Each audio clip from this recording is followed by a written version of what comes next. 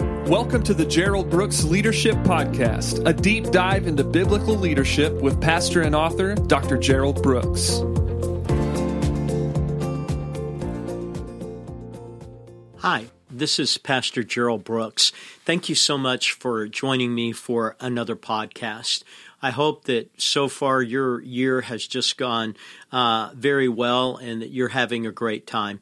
Hey, today I want to talk to you about leading through change. Leading through change. You know, if you're going to be a leader, then one of the things you're going to have to lead through is change moments. What do those look like and what do those feel like? When change is taught on a very sophisticated level, there are many degrees of change. But basically, there are four types of change that people have to become proficient in. The first one is what is called situational change. Now, situational change is probably the most common kind of change. It involves the fact that people just literally do things and don't do things, and it creates problems. And so situational change would just be, what is the problem that's been brought to your desk today, brought to your attention today? That's situational change. And that's the majority of all change. Now, if you can handle situational change, what they will call you is they'll call you a good manager. But then there's another kind of change which is a little bit more difficult, and that is it's called system change. And system change is designed to create better efficiency. So in business, it could be the bookkeeping department, the accounting department, that maybe there's a way for information to come in and how it is distilled and who it's distilled so that the work can be more efficient. But system change is the kind of change that is needed in organizations because organizations carry a lot of residue with them. And especially the longer the organization's been going, it'll begin to pick up just the weight and the mass of activity. It'd be similar to a ship. A ship is always going to pick up barnacles underneath, and underneath the water, there's going to be growth that's going to happen that just begins to be a drag. And so occasionally companies and organizations need to create systemic or system changes. Then there's style changes, and style changes are the kind of things that become a little bit more evident to others, or maybe it's a style change to become a little bit more current. I know that there's an ice cream company that is very well known that my wife and I will occasionally go to and grab some ice cream. But one of the things that they were announcing is the ice cream may not look like the ice cream you're used to looking at because we're going to eliminate all kind of artificial colors, anything that makes the chocolate look more chocolatey or vanilla look more vanilla and strawberry more strawberry. We're going to take that out. And what were they saying? We're changing the style. It's not really changing the ice cream. The ice cream's the ice cream. It's going to change how it looks. And so to the appearance, it may look different, but what they're saying is it will be better. And so there's style change, and then there's structure change. And structure change is probably the most intensive kind of change because seldom do you change structure that it doesn't cause the elimination of people. And so if you just look at the 30,000 feet down look at change, what you come across is there's situational change, just problems of the day-to-day. If you're good at handling that, people will let you manage things. Systemic change, where you just begin to change systems. And people will begin to say, well, hey, you're an expert in this. Style change, you're staying current. And then structure changes where you're just sort of revamping someone. You're taking the load walls of an organization and saying, we're going to take those load walls out, but we're going to support the load somewhere else. And so those are the four kind. Now, let me take you a step further. Biblically, if you lead organizations like I lead that have a spiritual value to them, our model that we're given is the book of Acts. Now, in the book of Acts, you see the invention by God of what is called the church on the day of Pentecost. And on the day of Pentecost, there was the first outpouring that resulted in the first altar calls, that resulted in the first people beginning to consolidate themselves together. And in Acts chapter 2, verse 47, the very first cultural descriptions of a church began to be happening. But the interesting thing is that when you study the book of Acts, you see these segments of change that happen. From Acts chapter 2 to Acts chapter 6, there is dynamic change that occurs, and it's summed up in Acts chapter 6, where there were some disappointments with how the organization was facilitating the needs of a certain group of people. And because of that, they made a change. And that is, they began to develop the team at a level and depth. And so the leaders of the church in Jerusalem said, "Find you 7 men of good report." And so what you're seeing is the initial changes of being a new organization, where you're beginning to add structure to the organization so that the organization can be more efficient and relate to the needs. So Acts 2 to Acts 6, you see a change, and that change is going to be in how they define the team, the responsibilities of the team, the orientation of the team, what the team is to do, and how that team begins to play out. Well, if you go from Acts chapter 6 to Acts chapter 8, you again see change. But this is an interior change, it's exterior change. And the exterior change looks like this. It says, "And there was great persecution upon the church, and they went everywhere." For the first time, the church at Jerusalem is beginning to extend outward, but it wasn't an extension that was planned. It was an extension that was compelled. And it was compelled by the persecution that was happening in Jerusalem. So the church knew, if we are going to have our well-being, we've got to venture out. So just imagine in business, a business starts succeeding, and then all of a sudden they say, well, this success is great, but there's some adversity, some headwinds right now. So what we're going to do is we're going to create franchises. And so you go from team building to franchise creation, where they went everywhere preaching the gospel. And then from Acts chapter 8 to Acts chapter 13, you begin to see another kind of change, and that change is more a missions change. The church had been extending out because of pressure that was upon it, but in Acts chapter 13, it's no longer because of circumstances, but now it is a culture. And so in Acts chapter 13, it says, "Separate for me Paul and Barnabas for the work whereunto I've called them." They're going to begin to send out, not because there's pressure, not because there's circumstances, but because of the life flow of them wanting to extend the gospel to places that it had never been. So you see team change, you see circumstantial change, you see mission change, and then you come to Acts 13 to 15, and you see doctrinal change. And the doctrinal change centered around Gentiles that were coming into the church, what would be expected of them, what would not be expected of them, and what was required. And so when you begin to look, what you see is you see a church that was always changing, a church that was changing its team, a church that was changing because of circumstances, a church that was changing because it defined its mission clearer, and a church that was changing and that it understood what it was to believe better.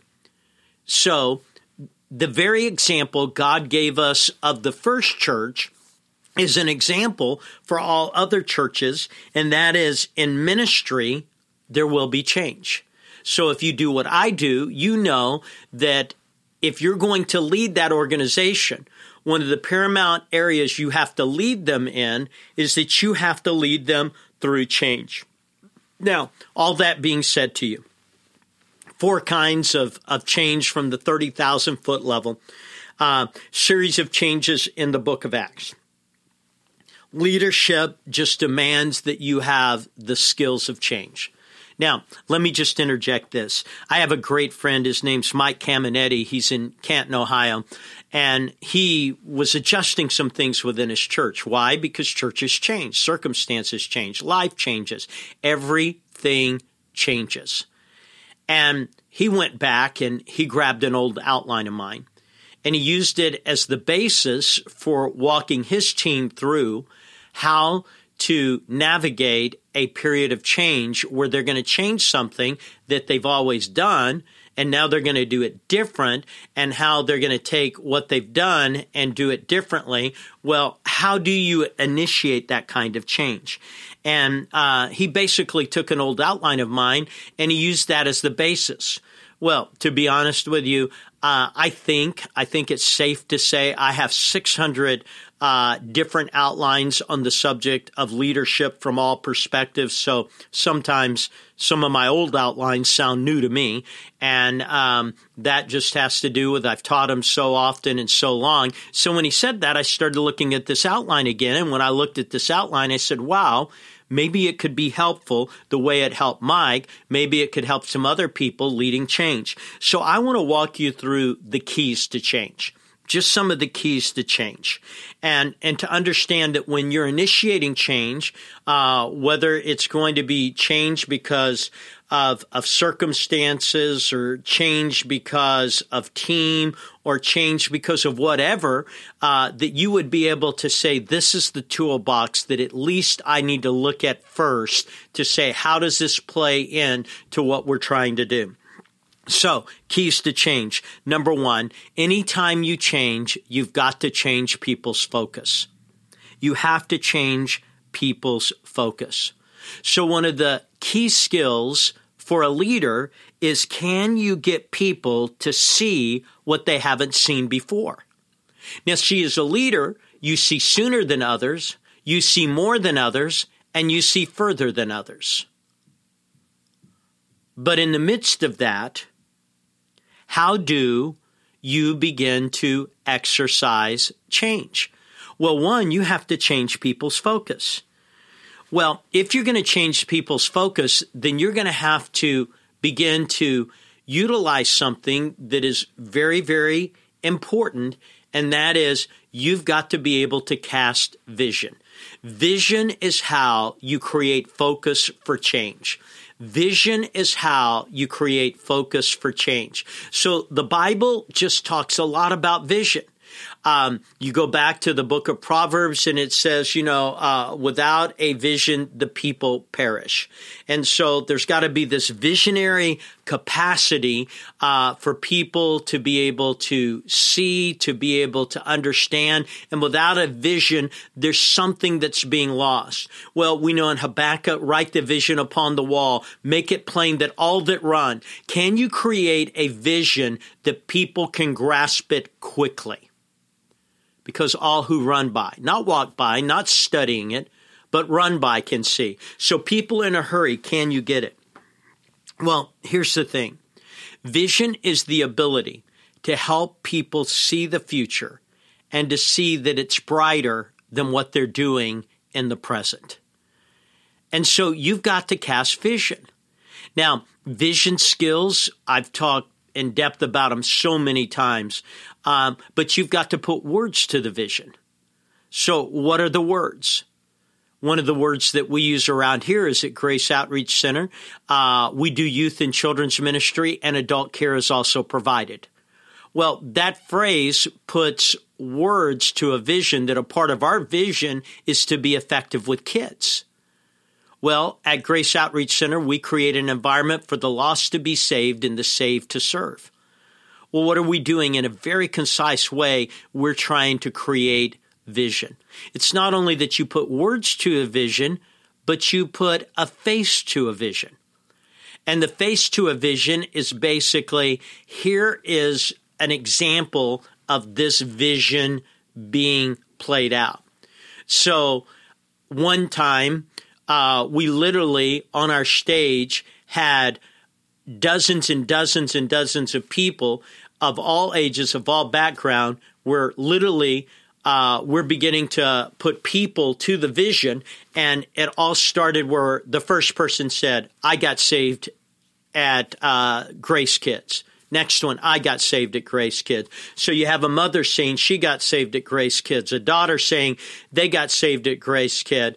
And it just went on and on. All these people saying, I got saved at Grace Kids, and just adding a little deal. And then it ended with a man whose son had been a part of our children's department but had passed away. And he said, my son got saved at Grace Kids.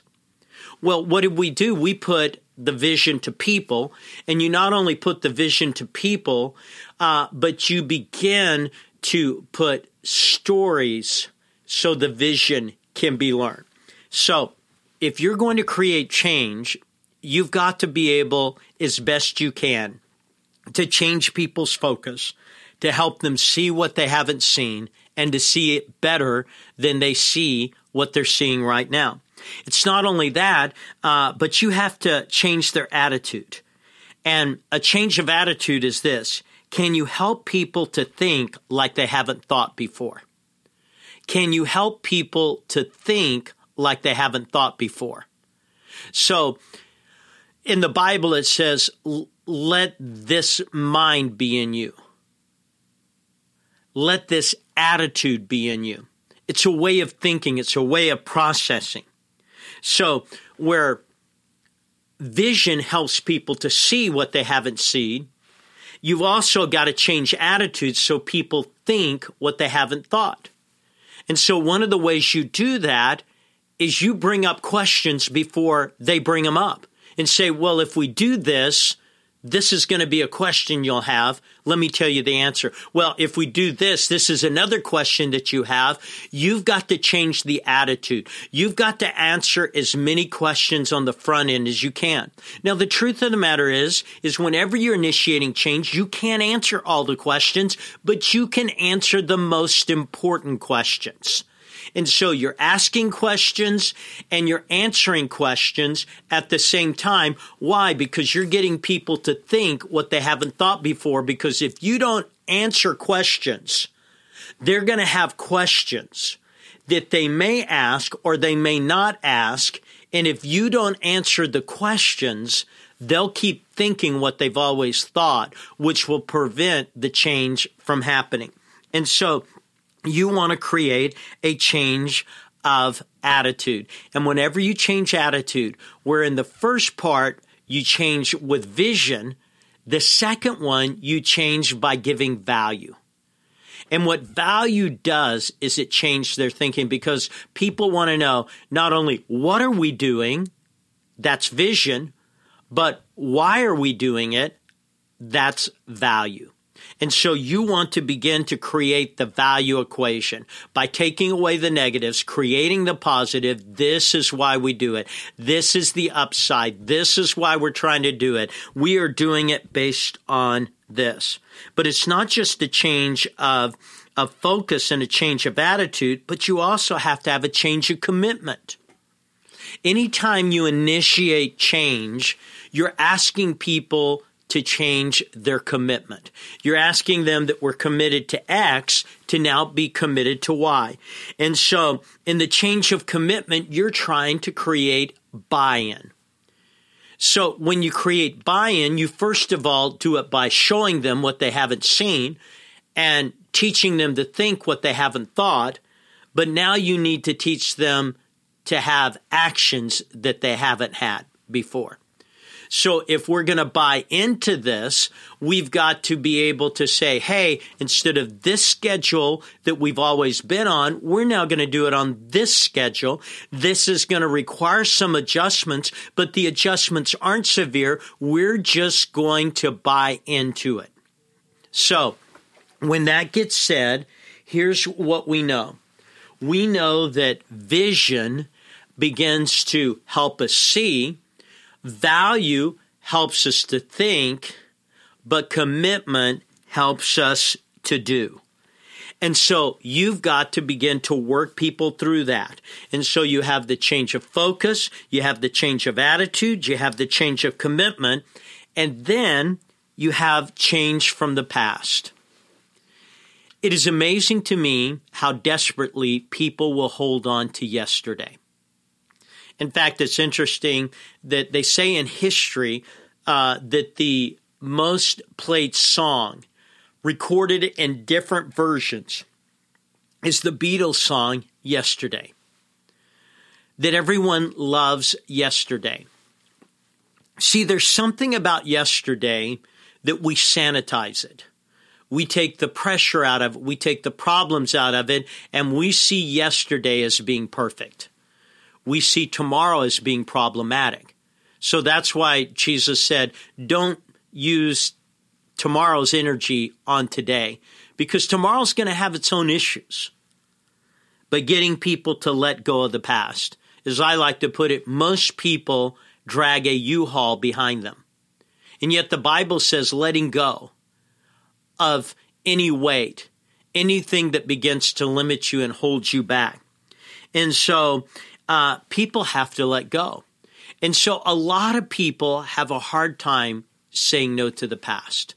They just can't look at it and wave and say, hey, this isn't me any longer. What I can tell you is, if the past was good, honor it. If the past was bad, forget it. But the past cannot be your future, or you will miss God. Because behold, God does a new thing. Forget the former things. And what I found is most people have very good memories when it comes to the past. And what they struggle with is the ability to forget. Yeah, we've always done it a certain way, but doing it that way isn't the way we want to keep doing it. And so changing people from the past. And so getting people to have courage. If you're going to let go of the past, you have to have courage to embrace the future. The courage to take a step you've never taken, to live a behavior you've never lived, to accept a value that you've never accepted, to begin to navigate ahead. So you've got to change people from the past. And with most of them, you've got to honor the past. Tell them how good it was. Tell them how great it was. But tell them now God wants to do something different. And so recreation is sometimes the challenge. As I like to tell people, creation took 7 days. Redemption took 2,000 years. It always takes longer to recreate than create. But the simple truth of the matter is most of us are in an environment where we have to learn to recreate things, which means we let go of the past. And then there has to be a change of heart. And the change of heart is different. See, I can change someone's focus, but they can look back. In fact, Jesus talked about this. Once you set your hand to the plow, he says, don't look back. I can talk about values, but a lot of people will vacillate on their values. And so their attitude. But what you want to do is you want to make change permanent. And there has to be a place that it becomes permanent. In sports, they call it muscle memory, where you've done something long enough that you now have the ease of doing it repeatedly because your muscles are used to doing it. Your muscles are used to doing it. There has to be a change of heart. And that is that you've now got people committed that they'll live this way. And so a part of the change of heart comes when you start talking about results. See, on the front side, you talk about vision. This is what could happen. But on the back side, you talk about results. This is what has happened. And when you can get from a vision that compels them to results that inspire them, you begin to create a change of heart. It's no longer vision. It's now, this is working. So, in change, you're going to have to change people's focus. In change, you're going to have to change people's attitude. In change, you're going to have to change people's commitments. In change, you're going to have to change people from the past. And in change, you're going to have to change people's hearts. Now, these aren't easy skills, and depending on what you're changing and the length of time and the timeline you're changing, these skills come into play. And what I would say to you as a leader is get ahead. When time's on your side, it's easier to change. The less time you have, the more loss you have. And so if you have to initiate change where you don't have a lot of time, just be understanding you will experience some loss. So let me illustrate it this way. In 2008, when the economy went down, one day I woke up in May and I knew I had to make changes. And those changes were going to be immediate and impactful. And those impactful moments were going to impact a whole lot of people. Now, I didn't have a lot of time because we were burning up our revenue that we had stored up. And so I had to make changes quick. And what that meant was quick change requires more loss. Long change requires less loss. So always change when time's on your side. And if you don't have time on your side, be committed to the change and know that that's the change you need to make. I hope this maybe gave you a little bit of a template, a playbook for your leadership.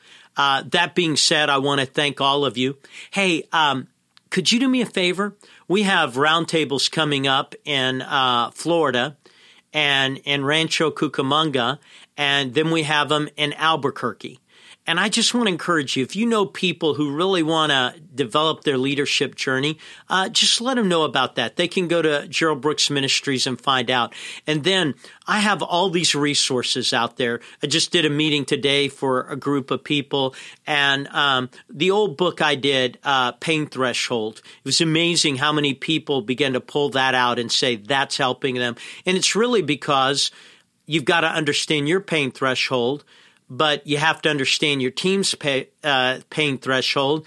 And if you're married, you have to understand your husbands and wives' pain threshold. And in that book, I talk about 8 things that you have to do when your pain threshold is different from those close to you. So that could be a good book, but look them all over. Hey, thank you again for taking a journey. Thank you for telling so many people about this. I pray that your new year is going to continue to get better and better. Thank you so much. Thank you for listening to the Gerald Brooks Leadership Podcast. If you'd like more information on Dr. Brooks's books, audio, or speaking engagements, please go to GeraldBrooksMinistries.com.